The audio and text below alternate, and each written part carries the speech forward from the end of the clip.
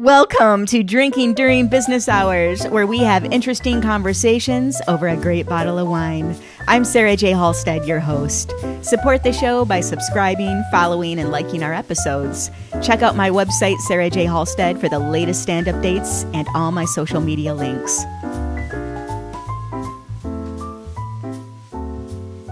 Thank you so much for joining us today. Once again, it's a beautiful sunny day here in Los Angeles, not a cloud in the sky, and we are in a dark studio in the basement with no windows. And I tell you, there's no place I'd rather be. I am really excited today for this guest. Today I have wine expert and wine personality Ian Blackburn. You know, one of the reasons I went back to podcasting and I'm revamping this program, Drinking During Business Hours, is just to have a chance to sit down with friends.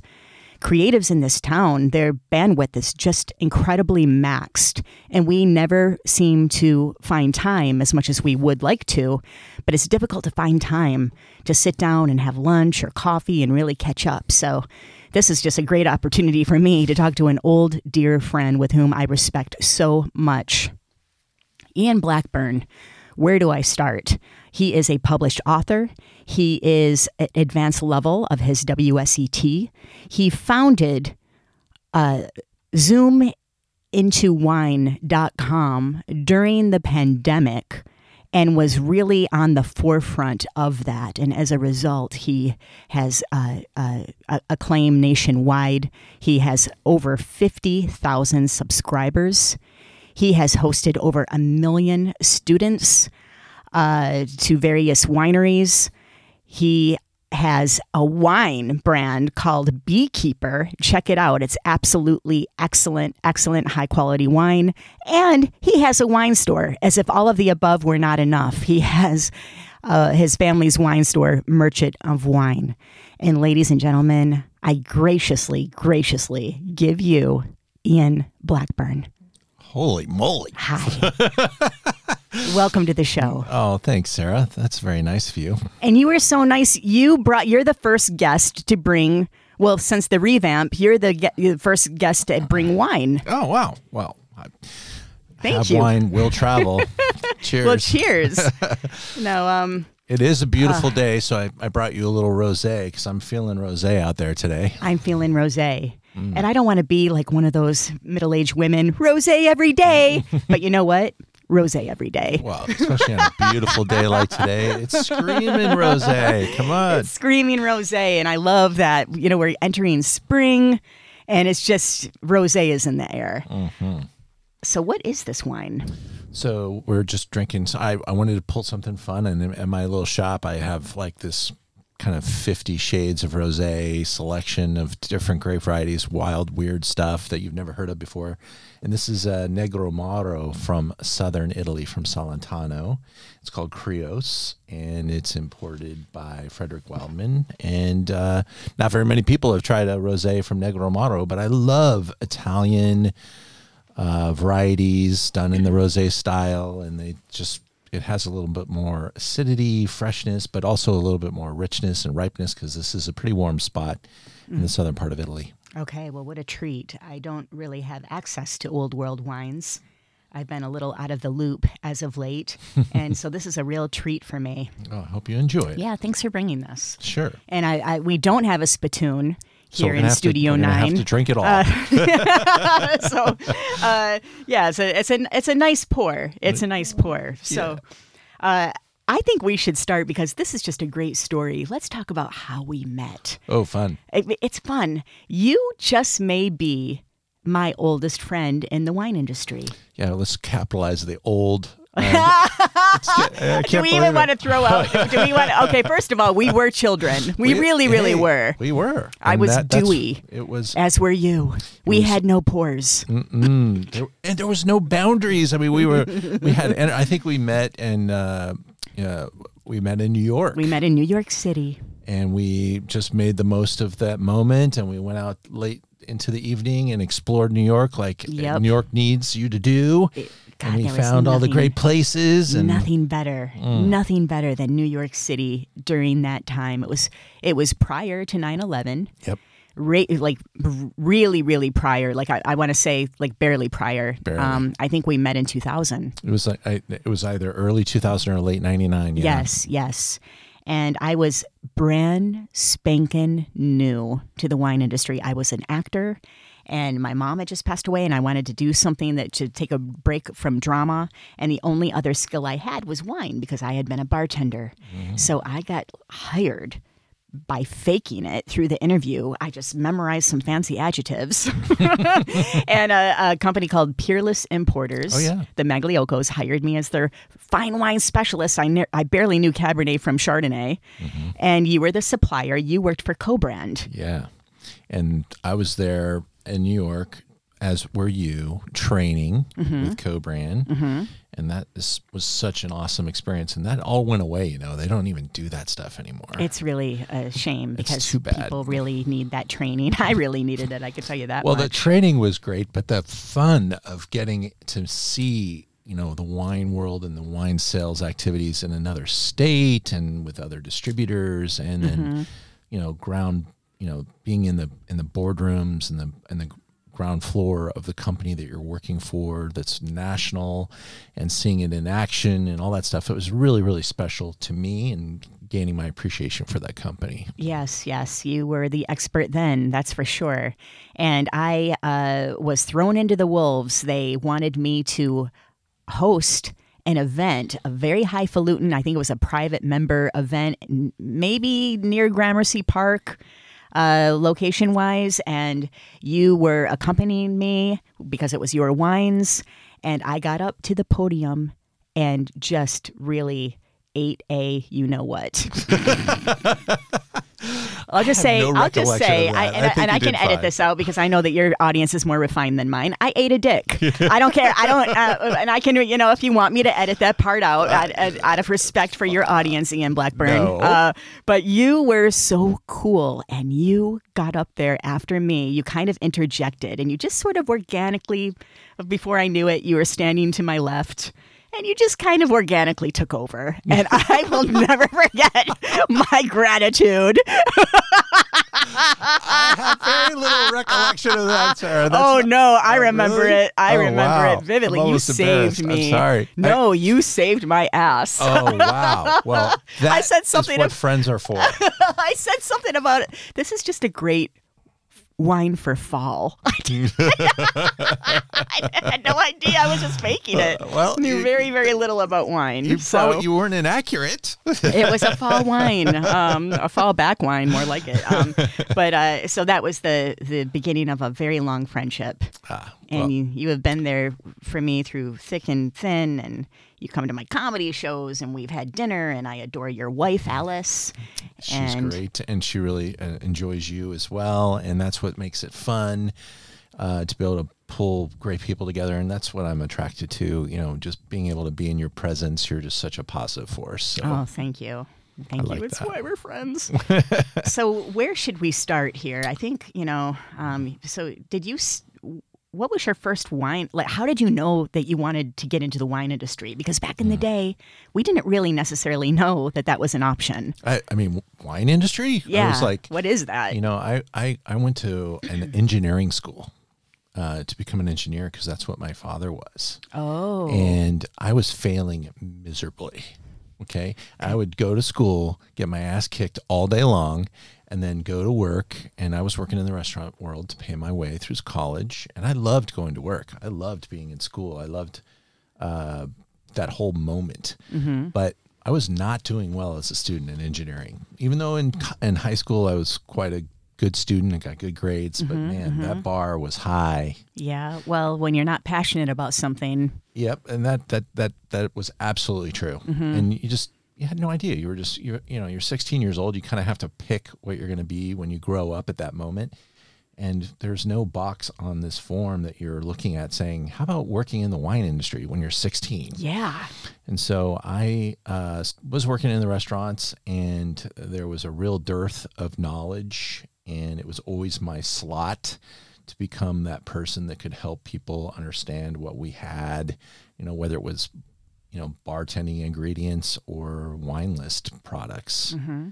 And that became my niche. I just found that's You just just naturally knew what I it was clicked. inclined to do. Mm-hmm. And when I started a wine education website in 1995, we were actually, I think, technically the very first wine education pure play on the internet with Learn About Wine. And it was kind of a glorified blog back then, but it turned into me teaching some classes and using that as a method to kind of bond with my restaurant accounts, bringing events there. Then it became about building a database and being able to promote things. And soon, by 2005, it became a fork in the road. It was like, do I stay with the corporate world of co-brand and the best job on the planet? Yes, and you did it very well. I loved that company. You were and they very took really good care established, of me. had a network. I had golden handcuffs. It Yes, was like, how do I yes. leave this perfect job? A lot of perks, these jobs. So Yeah. for the listeners that don't know, when you land a job, a corporate job within the industry of wine, you get a car allowance, and they pay for your phone and your Wi-Fi and your health care and a Expense account and expense account, base access salary. to all the wines. Right. And then literally my job was event planner, basically, because we had so many great suppliers that wanted to come out. And so I was touring, rock stars of wine, Claude Tattinger and Piero Incisa from Sesacaya. And The portfolio was just just amazing, immense. Whether it was beast. Louis Jadot and Jacques Lardier. It was really an incredible moment. And I had the very best job in the wine world. And it was absolutely one of the hardest decisions to ever make, to leave that company. But I knew if I didn't, I would never take the chance of doing something on my own. And so that's where I went. it took a lot Yeah. of gumption, And it wasn't financially. It was not the right call. Well, it was Wasn't the it was right a risk, but you're the epitome of an entrepreneur today, and that would never be the case had Yeah, you it is. had you played it safe. I'm still trying to figure out a path every day. You got to pick a new lane, especially in this world where the word pivot. Yes, I've pivoted I so many noticed, times. yeah. I feel like Nadia Comaneci doing a back, double Lindsay or something. now that's a pivot. And Yeah. but I think the wine world has allowed for us all to find, new things to, aspire for and change and grow. And staying at a company can get a little stale. It can, and it's nice to have the edge and leave on your own terms. And what was that? What did you do immediately following co-brand? What did you start at that point in time? I went into try to do it all mode, which was Okay. absolutely not the right idea. But really, the impetus of me leaving the job was that in 2004, around August, southern Louisiana, the storm, Katrina. We had just finished a series of events here in Los Angeles with my team, and we were like, phew, thank God we finished. And then all of a sudden Katrina hit the very next day. Oh boy. And we said, let's do one big event to help Katrina. And we got amazing support from everybody we knew. In fact, the joke, it's not even a joke, it's truth. We asked 100 restaurants and 100 wineries if they wanted to do this with us, and everybody said yes. I can't imagine anyone saying no. Right, and but then where do you put 100 restaurants and 100 wineries? You just probably weren't expecting that kind of overwhelming. But everyone wanted to do what they could. It was kind of like to a help that colossal coming together. The energy was amazing, Sarah. We had bands. We had Paul Oakenfold as our DJ. So sidebar. Ian has an extreme passion for music. Oh yeah. And you used to DJ, right? I was in the clubs, and I loved that world. But I love the energy that great music can bring to an event. Yes, and we had all this kind of celebrity light support of our event. We had models and entertainers and radio personalities came on, and they gave us free airtime to promote it. And I knew this thing was going to go nuclear just by the number of people that were helping us and the types of people. So all these bands that came to us, I put them on the outside of the venue because it was a type of an event where you had to show up and pay at the door. Okay. And so I knew the line would be intense. Crazy. Yeah. And so we literally had like a band around every corner of the building playing. Wow. And so smart.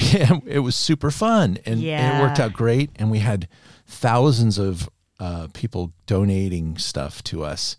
In fact, so many things came and were donated to us that I was crippled. We couldn't put them all out on the auction. Oh, well, you were probably short on help. We had to unbelievable help, but it's so much. We had 2,500 people. We had 400 auction items, and I had 1,000 more I couldn't put out. Goodness. And so I filled a rental van with these items, and I took them on tour. And I took 90-day leave of absence from my job to straighten all this stuff out. And by the way, I broke like every law that there was about raising money for charity because you're supposed to have a 501c3 do it and all that stuff. Last minute, time to think and I learned the hard way what to do and not to do. And no one knew Katrina was going to happen either. In your defense, you got to just kind of sometimes you have to put the people first before the red tape.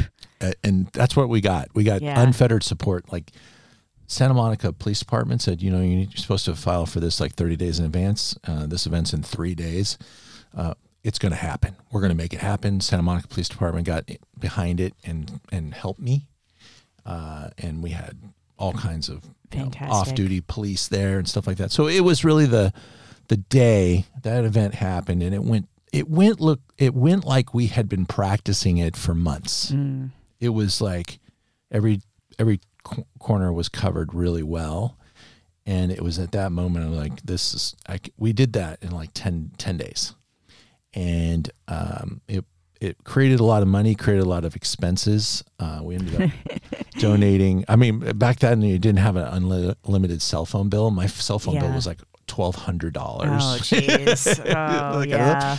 But we ended up writing about those days. $300,000 in donations to the charity. And what a huge statement. Yeah, $300,000. It was great. For the victims of Hurricane Katrina. It was super cool. You're done. Like, you're made after that. I can't imagine such an accomplishment. That's the ultimate. We were pretty wiped out too, and it wasn't a profitable venture for us by any means. We weren't setting out to make money. We were just there to help. We had so many volunteers, and we had just amazing outpouring. So that's one of the reasons why I stayed in the wine industry too, was that there's so much gratitude and positive energy, especially at that moment in the wine industry. And certainly the industry has changed, and a lot of that is kind of peeled back. So much of it has changed. But a lot of things have evolved and are really great that did not exist back then. Yeah. So is that the epiphany where you really knew that you wanted to also venture into, because you continue to raise money for various charities and to be very instrumental with that? It was critical. And frankly, it's also purposeful, because you need to have the charity support to be able to get some of the licensing that you need to do some of the stuff. So it's a really integral part of our industry, our business.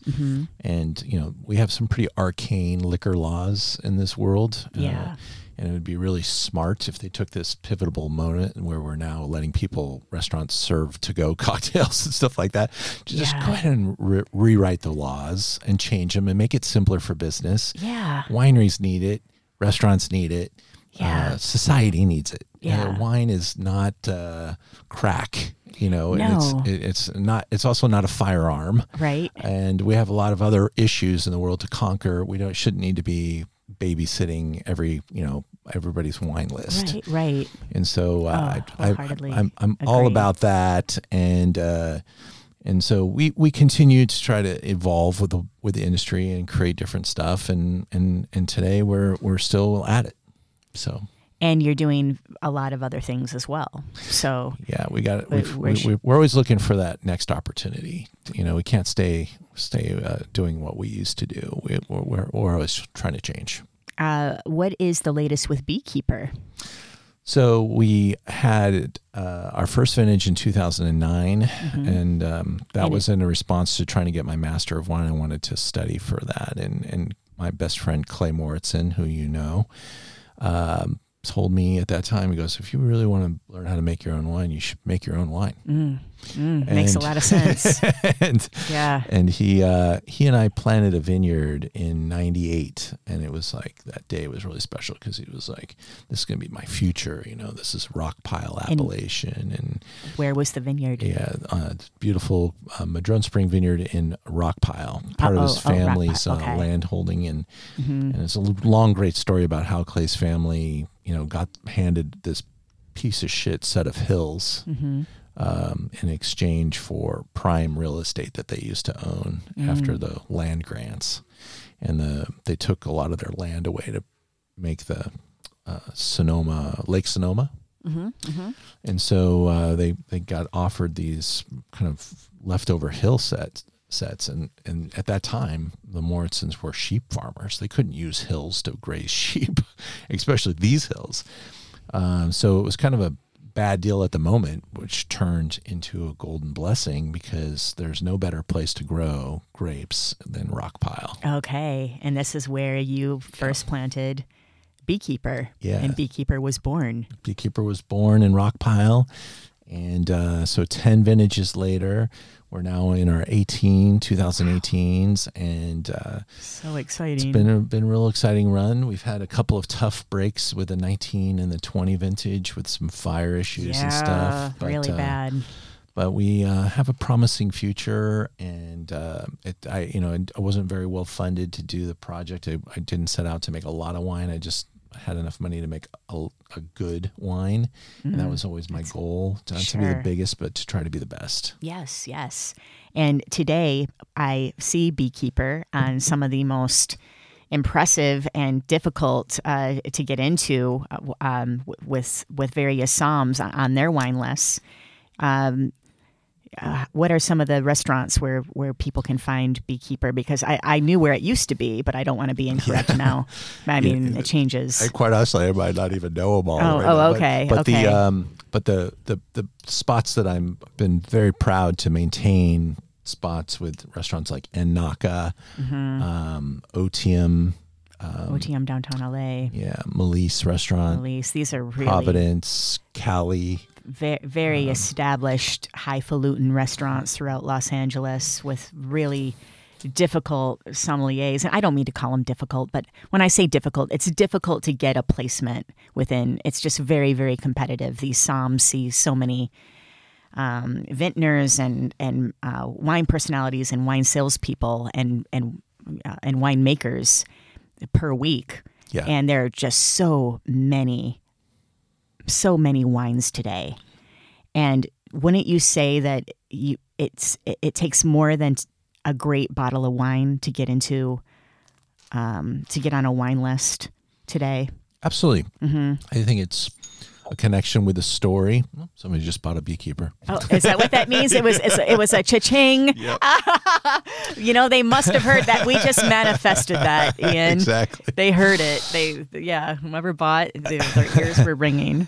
Oh yeah, Beekeeper. Yeah. So we love the selling process, and I really, being kind of from that sales and marketing background, but when knowing that the product is really good in the bottle, I developed a storyline that's just pretty irresistible for a top restaurant. It's important to have a storyline. It's important to have an enriched story that people are going to remember. Yeah. So what is the story? So I'm making top quality Zinfandel that gets lots of press praise in a marketplace where Zinfandel hasn't had a lot of innovation. Okay. So we're a fairly young, new brand inside of a fairly old machine, bringing some new excitement to the restaurant industry. And for the first 10 years, this brand was restaurant only. And so no retail. And that's very appealing to a lot of wine buyers in restaurants. I think it has, there are wines that can succeed in that model. It's not necessarily the case anymore for Beekeeper. We're playing on both sides of the fence a little bit more now. But yes. But especially with the pandemic. Exactly. Right. And so we are certified we're certified sustainable farm. Big perk. Yeah, People really care about that so today. That's the ethos of the wine. We're dry farmed, we're hillside. And then stylistically, our wine is made for food, which a lot of Zinfandels couldn't say that. Yes, they're so huge. Jammy. Overripe, jammy. Right. And really kind of berry food flavors, Chewy. where ours lift them up. And Okay. I would say, there's plenty of power in my wine, but there's a lot of finesse. And the key word that I love to describe our wine is balance. Being able to have that, smell of the vineyard. My fruit is super premium, and we do nothing to try to interfere with that. And really let the vineyard speak through the wine is an important part of our project too. You can make jammy, overripe, juicy, yummy Zinfandel from pretty much anywhere, but to have it become something that's ageable, that gains quality over time, that has some good acidity, and yet does still reward people that just like big, dark, red California mountain wines, because that's what this is. Oh, I love that description. And what do you eat with your beekeeper? What do you enjoy cuisine-wise? Dinosaur. Yes, I'm really exactly. big. Yeah, I'm really big into the big game. T-Rex? Yeah, exactly. Yeah, no, a little sigh of T-Rex going with the beekeeper. It's surprising what I love to, because when you make wine, you try to make a wine that you enjoy drinking as well. Yeah. And my cuisine over the past 5 years has kind of changed as I have changed a little bit too. And I've become very Mediterranean, very chicken kebab, lamb kebab, green salads, light. Some of my travel, I travel a lot and went to Greece and went to Eastern Europe, and I just love the Moroccan type of spices and stuff. And yeah. I find some of those in our wine. So I really think that that's a really great opportunity for our wine. Boy, I definitely want to try that pairing. Let's get it going. And we have international listeners, but do you ship nationwide? We can actually ship worldwide. Okay, we have worldwide. We have a lot of people listening from Pakistan. Oh, right. That's perfect. That's you ship to Pakistan? I'm friends with a lot of, that's my biggest following. I think that's a great marketplace. Not necessarily the good guys. Hey, you've really tapped. But no, we have people from London. We have people from China. We have people from New Zealand and Australia. And then we have a lot of people like in New York and Chicago and Flint. A lot of people from Flint. Yeah. Good people of Flint, Michigan. Well, I have a customer, and actually two in London that ship fairly regularly. Oh, that's cool. And that's a fairly expensive option. I will say that shipping international is not, the for the meek. Sure. And but what a compliment. Yeah. That you have fans.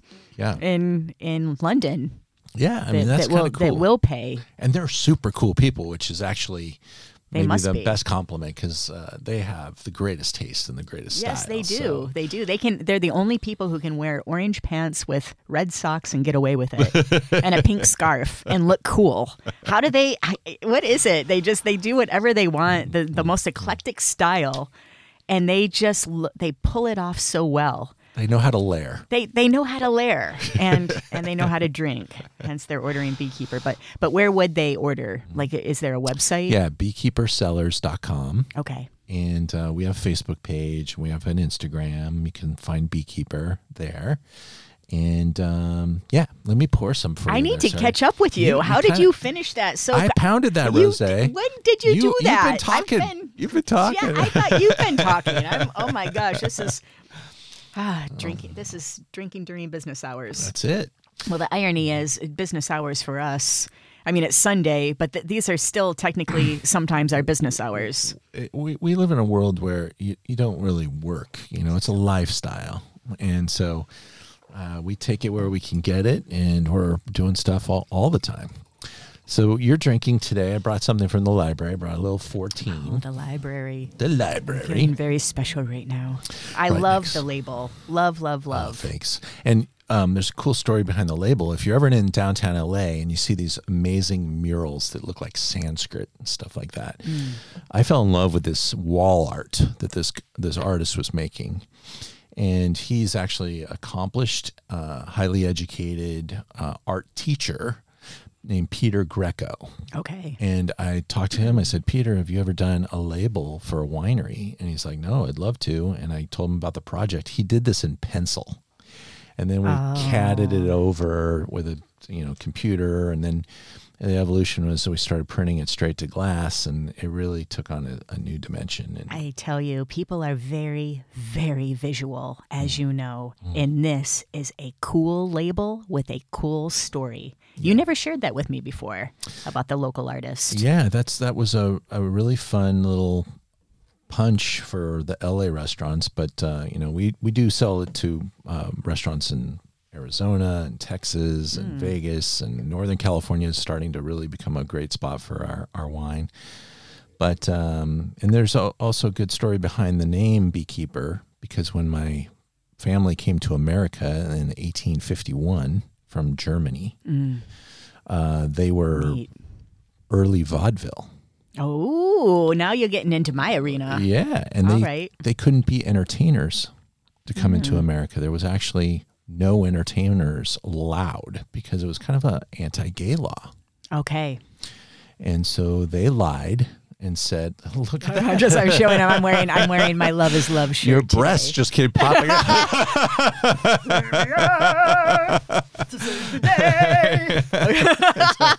You wear it well. You wear it well. Love is love. Love is love. And so 1851, my grandparents came to America and lied to get into America, saying that they were beekeepers. Wow. Yeah, so I have better my and uncle, better. who is a lifetime military man. His radio handle was Beekeeper. Oh. And he said, we come from a long line of beekeepers that have never had any bees. And he said, this is my perfect name. Sarah, I couldn't believe the name was available. Oh, yeah, it's a badass name. I know, and I was just lucky I was able to get Beekeeper trademarked. And I really do have an affinity. I love beekeepers and I love bees so much, but they're real. But this is just, tracing back to your heritage and how they came to America. It's a very cool story. yeah. And, my grandparents were very successful stage entertainers. So I never knew this. I was the generation that was not encouraged to go into show business or anything, but my grandmother grew up with the Marx Brothers and traveled her whole life with them. I never knew that. And my grandfather met her on the stage. He was a dancer, tumbler.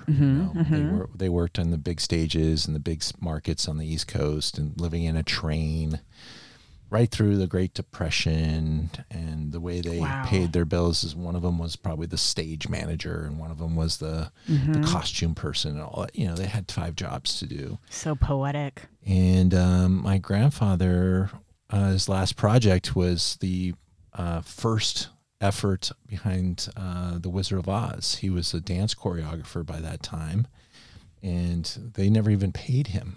Wow. What? Yeah. Oh. In fact, he was a choreographer so closely related to the movie. Apparently, the original Tin Man got painted in silver paint and died of lead poisoning. Oh, so maybe he doesn't want to be associated with that. Well, he was the only one that knew the act, and he would have been cast as a Tin Man, but he couldn't sing. Okay. So, but then. Well, neither could Tin Man, really. Yeah, I don't know it's all the whole- about the whole. What was that? How did that go? The squeaky. If I only had a brain, right? Um, Was that the Scarecrow? that was the Scarecrow. Yeah, Tin Man was Tin Man. another. He needed a heart. He needed a heart. Yeah. Well, Oh, it gives me chills. I have to go home and watch Wizard of Oz. yeah. And Well, think about that poor Tin Man that didn't make it through the paint job. he never didn't get any credits or anything for working on that, because that was the first effort, and apparently this movie was like cursed, and he said he never even got paid. Oh, that's just wrong. Yeah, that was the time. And then some weird things were happening in Hollywood, McCarthyism type stuff, and blacklisting, and still happening. Trust me. And they felt like it was a good time to hang it up. And okay, that's when they retired. So they would not have made it through the woke movement? No, I don't think so. No. Absolutely. My grandparents were about the least woke people ever. They wouldn't have lasted on that fine line. Yeah, they lived a long life, though. They lived until they were in their late 90s, and it was always great to... genes. They were. I have to say, to me, you are a quintessential entertainer. So it definitely, you have that gene. It's that vaudevillian you sell the elixir. Well, with what you do, because a lot of this, I don't think I would be as successful in the industry, in the wine industry, if I weren't an actor. And had that entertainment, because this involves a lot of public speaking.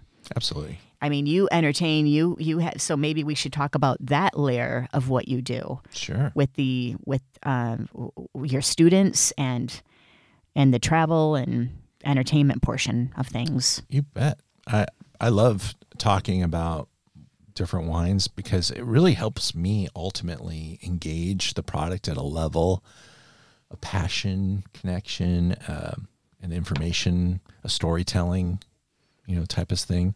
I mean, and that's what I've loved about the life I've been able to lead is that I've been able to travel all over the world and go to a lot of these places. So, I mean, there's very little wine country I haven't been to yet, and at least, been close to anyway. Yeah, I'm not surprised. I would, like, where haven't you been? I'm just curious because it can't be very many. Yeah, there's a whole vast empire of up and coming vineyard area, really? From China to India to Mount Fuji, Japan. Okay, I haven't been to those real folks, obscure places, that aren't really as known for wine. Yeah, but the classics, I have probably been there. Every single one. Yeah, and I still need to get to it's a lot Austria. Of land, folks. I still need to get to Austria. Oh, okay. But that's going to happen, and I love taking people with me, and that's how I afford to travel too.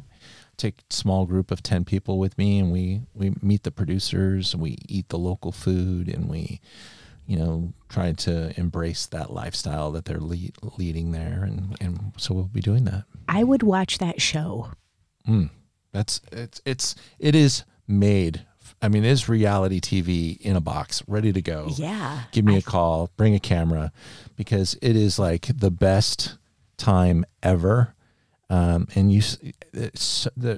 you travel to the wine country, you see, the things that make these wines special, the history, the buildings, the people. You smell the air. You sense the history, and you taste it in the wines. And that's what I think keeps me inspired with this industry too, because you still got to love it, even though you have to love it. Because this has never been a financial boon. It's always, how do I get to the next month and the next quarter and the next year?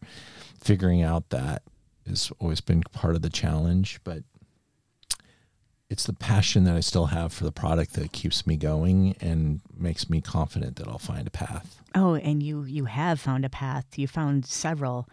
Robert Frost's Two Roads Diverge in a Yellowwood Moment.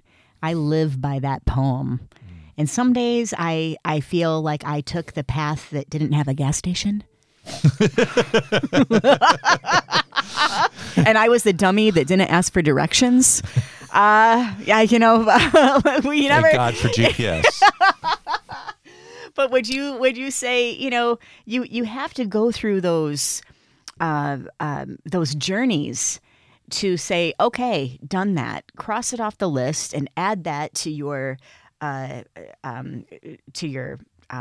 lack of a better term, toolbox. Sure. For Resume, the next venture. whatever. Exactly. Yeah, I mean, I think of it like feathers on a bird. The more feathers, better you'll fly, type of thing. Yeah. And literally that connection that you make with that new place just lifts you up again and kind of reinvigorates you every single time. So that's why it's important for me. I mean, not everybody's built for it, but No. getting out there and meeting these people and tasting their wines and hearing their plights as well. Oh, I mean, that's the poetry. Ooh, and The some of these story. people have survived like the worst of the worst, Sarah. Like we were just in Italy in November, and we sat with this amazing family, and they told us their story, how, like World War II, they were. Oh yeah, that's can when you everything imagine? happened. Wine and war. And that was. Everything happened And they in were the wine trapped industry in during a that world time. of where they were on the wrong side of the war. Sure, they were. Yeah. And how they had to come back from that, and we were able to stay in their guest house, which was like a 13th century castle that they just restored. So cool. Oh, so cool. I want to go back to the entertainment portion of things for just a second, Sure. because I just want to reiterate. Firstly, I think it's one of the reasons for our friendship. I think one of the reasons that I don't tend to hang out with a lot of people in the wine world, just to be honest.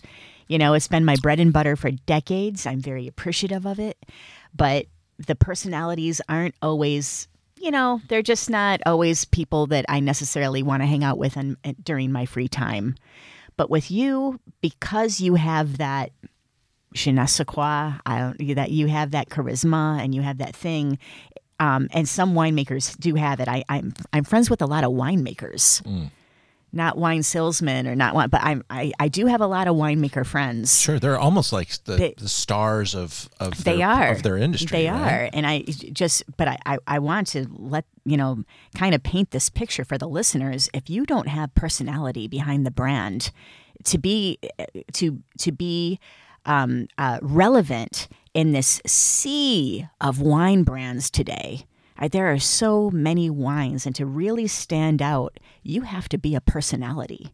You have to be memorable, and you have to know how to connect with people. You need to know how to tap into their heart to make them remember, and you do that. I've attended your events. Well, your praise is just like a nice big hug over here. I'm feeling it. I have it as a comic. That's what we have to do. We have to, really just penetrate the eyes in the audience. There's no fourth wall. You have to look at everyone, and it's an intimate two-way conversation. And it's difficult. Not everyone can do it. Oh, Sarah, I have the greatest respect for you for being up there. Like, I just went and saw your show. Yes, okay? you did. It And meant a lot to me that you were there. Loved every second of it. Really? It's like, I'm like, listen to me. Really? Tell me more. I watching you. Tell me every detail. You might as well go up on stage naked, though. I mean, you it's are vulnerable. literally so vulnerable. And, I tell them my life, or it's not interesting. They know if I'm lying. And all the talent that you assorted together that night, too, just really was... I produced the night, so I have this monthly show, Bottle Shock, at the Hollywood Improv. I put together all the comics, and I give myself a little role. I give myself a tight 10. Sarah, you made something special happen there. Thank you. And I will be at every single event. Seriously, the two things I go and blow money on without even thinking about it, comedy shows, I go out a lot. It's because if you can't laugh... Well, I know you like comedy. I think, laughter is so much a part of happiness. I mean, it is like directly connected. It's just so ridiculous right now. And we're going through so much. Yeah. That we have to laugh right now. It's imperative. And then thank you for concerts are the other thing. Music. And being able to get out and to feel that energy and to explore. Those are my two favorite little side gigs, and food. I guess food is kind of like going out to a restaurant is about as wild as going to a comedy show now. So is that really what you missed? Tell me a little bit about another pivot that you had to make during the pandemic and the quarantine. Yeah, we went to zero. I mean, I was a live event producer, and I paid my bills by having people come to my house every week for wine classes. Yes. And then, or major hotel properties in the city where I'd pull together 40, 50, 100 different wineries to do massive tastings. Yeah. Couldn't do any of that. Yeah. So we started packaging little 2-ounce jars and sending them out and doing Zooms. And I've received those jars. I've had a couple of soirees. Great. And I think there's a portion of that will be very important for the future of the business, and that Zoom is still an amazing platform to taste. So please join me at zoomintowine.com and check that out. Zoomintowine.com. You really were at the forefront of that. And now everyone is kind of replicating your model. Well, I thank you, but I actually did watch people adapt to that platform. I quite honestly, I was like, what is Zoom when I first heard of it? And I looked at it, how things were being done. I just feel like we were able to kind of use some wisdom by watching what was working and what wasn't working.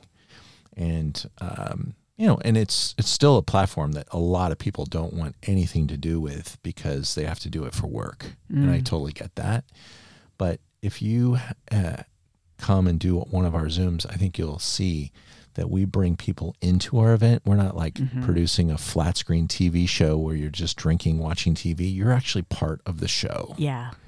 And that's what I love too, is that spontaneity and that kind of unexpected question that's going to come from the audience. And that's really where I think, having the expertise and all those tools and the shed and the feathers on the bird, right. That type of stuff, we can fly. And it's unscripted. Yeah, it's that impromptu because it's participation from people that are zooming in, and it's interactive, and they're drinking. So they order the samples ahead of time. Yeah. What is the? Yeah, and then you sign up for our event. There's an option to sign up to watch. There's an option to sign up to get the bottles, or even just the 2-ounce tasting kit. Okay. And they're very, very practical. Where again, it's not about making money. It's just about getting audience participating, and hopefully the end results in you going to the store that my family owns and buying some wine from them. And yes. That creates the food chain, for us. So that's a great segue. So another layer, Merchant of Wine. Yeah. Now, you did not close during the pandemic or quarantine, because all of the wine industry, everything went into what was now generated out of retail stores. Personally, it was it kind of reminded me of 9/11. It was a very successful year for wine sales during the pandemic, and still because of retail stores. So did that just, Merchant of Wine, did it just soar? Because we had a database, it gave us a lane. Again, we were able to say, hey, we're not going to teach classes now, but we want to send you a box of wine. And we created, literally like, here's, for $100, you get a box of wine. Yeah. And we include delivery in Los Angeles for anything over $100. So delivery was necessary. And we went from zero to a lot very quickly. I will say, though, that once the markets kind of returned back to restaurants opening again, right? People kind of dropped me like, oh, that was fun while it lasted, but I'm ready. I'm going back to buying my bottle on the corner. So, we're still an important. We saw that coming. I knew that would happen. So, I went from being kind of like that place where you can get $100 box of wine to now having 100 bottles of wine that are like really hard to get. Yeah. Special retail stuff that I'm able to find, source, use my connections to get. And ultimately, long term, I think, for the health of Merchant of Wine, we'll probably get a brick and mortar store later on this year. So love it. Yeah, it'll be our next step. I have no doubt that you're going to do everything you say you're going to do, because you always do. Well, it's a path. It's a path we got to explore. So we'll touch that and see if we can make it happen. This Zinfandel beekeeper that we're enjoying right now is so damn good. It better be. And it's so funny because we're not eating right now. Only reason normally I would provide crafty, but to hear it in the mic So that I didn't provide it. It's sometimes the sound of swallowing wine in the mic. You can actually really, hear that yeah, too. it actually. It's I authentic. have to edit. It's authentic. I have to edit a lot of it out, but so my point is, I would normally only drink Zinfandel with food, but this is going down just fine without. Oh, so man. I'm so proud of this bottle. This is the 14 vintage was like exactly what we were hoping to do. Okay.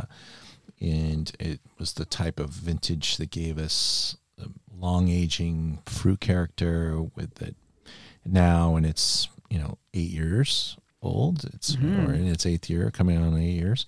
Some beautiful age on it. It just really melted together nicely, and it's exactly what we were hoping it would do. Is it the age that's making it a little bit more kind of? I hate doing saying old world style, but it's rested. It's not so. It's not such a fruit bomb as most Zins. So is that the age factor? Well, it's also the way we make it. Okay.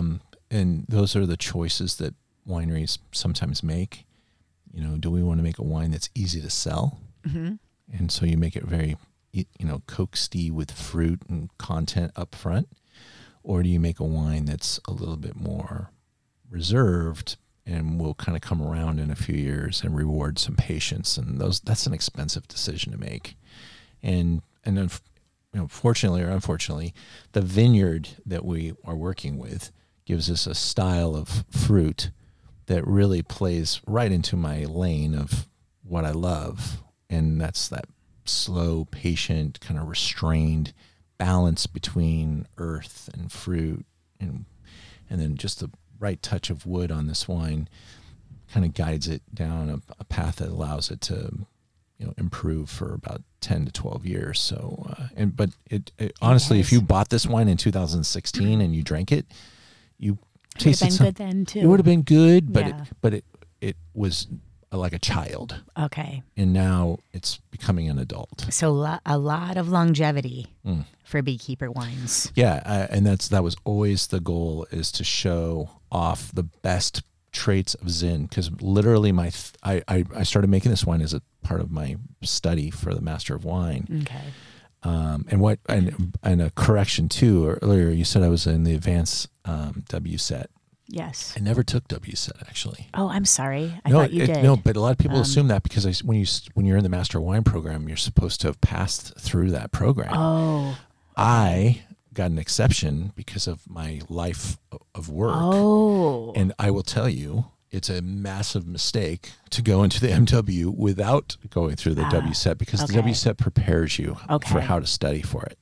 And so if and when I do reappear in the MW pursuit, and I hope to later when I can afford to. Or when you have time. How are you going to, goodness, there aren't enough hours. I'm going to do the whole WSET thing from 1 to 4 and then go back in, because it's the way to go. But you have to kind of start your MW study with an idea. Okay, so you're going to pass this test, and then you've got, like, the clock is ticking. You've got about a year to submit a thesis paper. So my thesis paper was all dedicated to Zinfandel, because I truly believe that if you cannot make a wine from Zinfandel that competes with the best wines of the world, Zinfandel will go away. It will become unimportant. And I think that's what the path that Zinfandel has been on for way too long.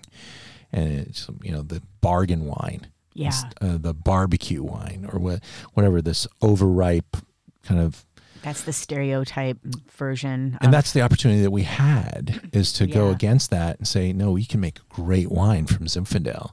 And there's a bunch of great Zinfandel producers. Man, I am amongst giants, and especially in the Bs, like Bialy and Bedrock. And something about the B. When I go to the tastings, it used to be the R's, by the way, the Ravenswood, Ridge. And, interesting. And now it's the B's. So we were promoting that. And it's just really a fun group of passionate people that make these grapes. And I love the fact that the vineyards, a lot of the vineyards are 30, 40, 50, 60, 80, 100 years old, and making some amazing fruit for some amazing winemakers to sculpt into a bottle of wine. And I was just so fortunate that Clay and Morton let me work with Rockpile. Yeah, that's really kind of the foundation of its greatness.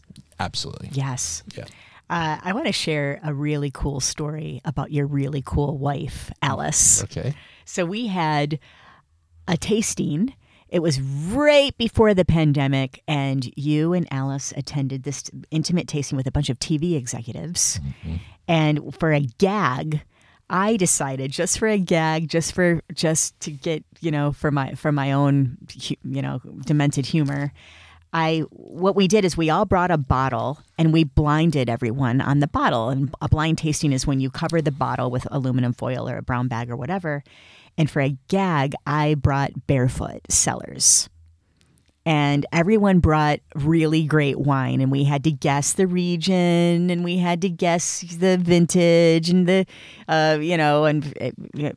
it's really rare if anyone guesses the producer. Very, very rare. Yeah.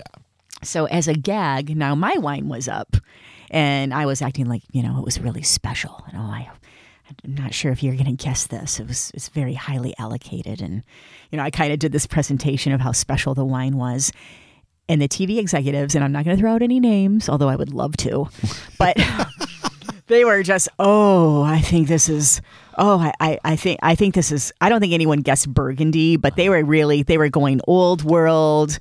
They were really just enjoying this wine. Well, this is an excellent wine. And this, and your wife just looked at me and said, it's Barefoot Cellars. Do you remember?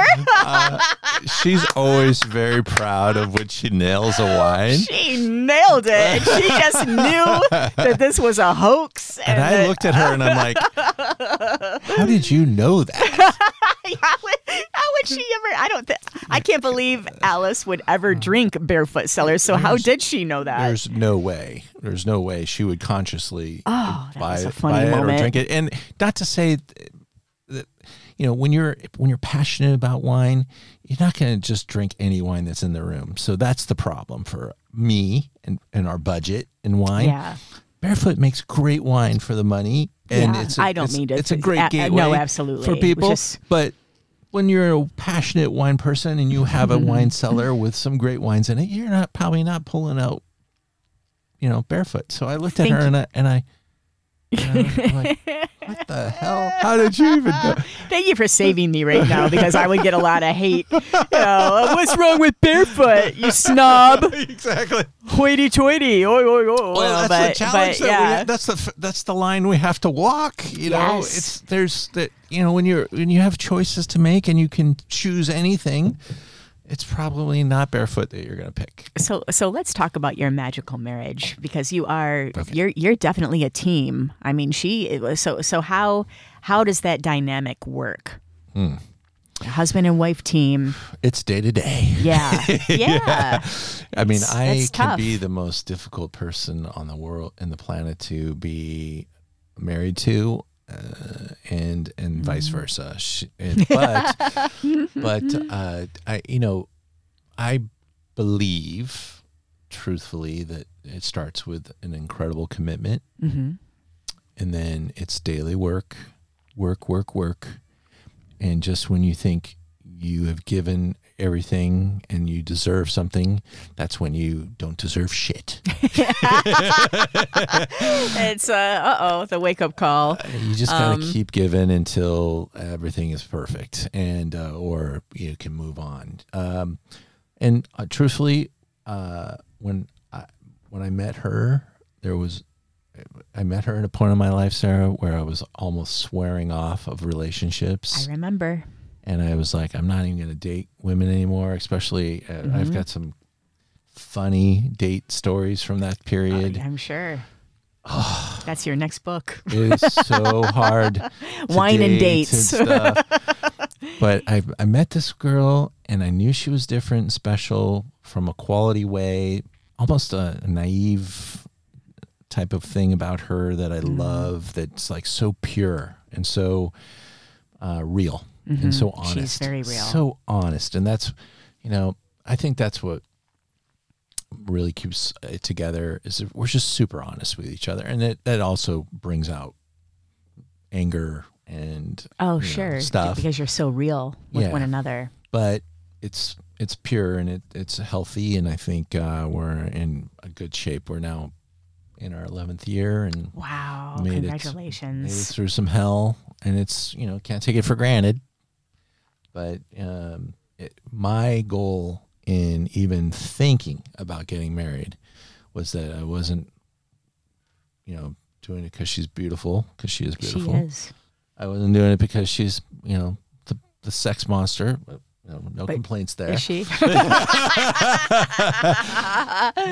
I was doing it because she would ultimately be a great person to grow old with. Oh my goodness, that's really what I think is going to be great. That's very romantic. I get that from you too. Yeah. And I really enjoyed watching the both of you at this past show at the Hollywood Improv and laughing and just having a good time. Yeah. It really warmed my heart. Well, we will support you, but we also are big fans and really think that you are just, I can't wait to see what happens for you next, because great things happen to great people. Well, I hope so. I hope so. In this town, sometimes oh, really? That person? You've done so much. You just got to kind of step back from, just look at your life a little bit and just see how many great things you've been able to do and where you're at and how many opportunities you have. And I mean, you are in the, I still think as dirty as Los Angeles is right now, it can be pretty filthy. And it is still the best place in the world to live. It is. And maybe even better to live here now than it was 5 years ago, because it's there's so much potential here now. I think so. And I love, the kind of the reshuffling of the deck that this moment has brought. A lot of people left. Don't let the door hit you in the ass. Get the fuck out and give us room on the 405. Yeah, man. More room on the 101. For a couple of months, or Arizona, or wherever you went. Yeah. Bye-bye. Bye-bye. No, I mean, I do think that some of those people will eventually regret, because this is an expensive place to live. It's not everyone can handle it, and it is a big investment, but and it comes with benefits. If you can hold on for the ride, it's a ride. If you think you're saving money moving out of the state, you are in for some tough times. And I just think that we're now at, I think, rock bottom in this marketplace. And I think it's only going to rise. The real estate market is just on fire here. It is. Not enough people moved out of frickin' LA. I can't even find a house to buy. I wouldn't mind if it fell, to be honest. 500 people looking at a house. Houses are so in demand versus condos. So don't tell me that LA is in bad shape, because I think the governor's got an amazing opportunity here, because just think of all the new tax revenue they're going to get off of all these new homes selling at all-time high prices. Yeah, they're going to do just fine, enough for him to continue going to the French Laundry. Well, someone's got to. So everyone, honestly, if you want a great, great, great bottle of wine, order some Beekeeper. Thanks. And if you want to have the ultimate education of wine, tune into zoomintowine.com. Mm-hmm. And meet me at Sarah's show. Okay. Or meet at my show at Bottle Shot Comedy. Yeah. I can't thank you enough for your time today. And, normally we would have brunch or lunch or coffee, but you're so busy, I'm so busy, and this is one of the perks of having a podcast. I get to catch up with my friends. I admire you so much. Thank you for being in my life. Thank you for keeping me in yours, and let's make it for the next 25 years. Yeah, let's do it. Let's do it. And I hope you come back to the show. I sure will. Thanks everyone for tuning in. Ian Blackburn, episode 31. Yay!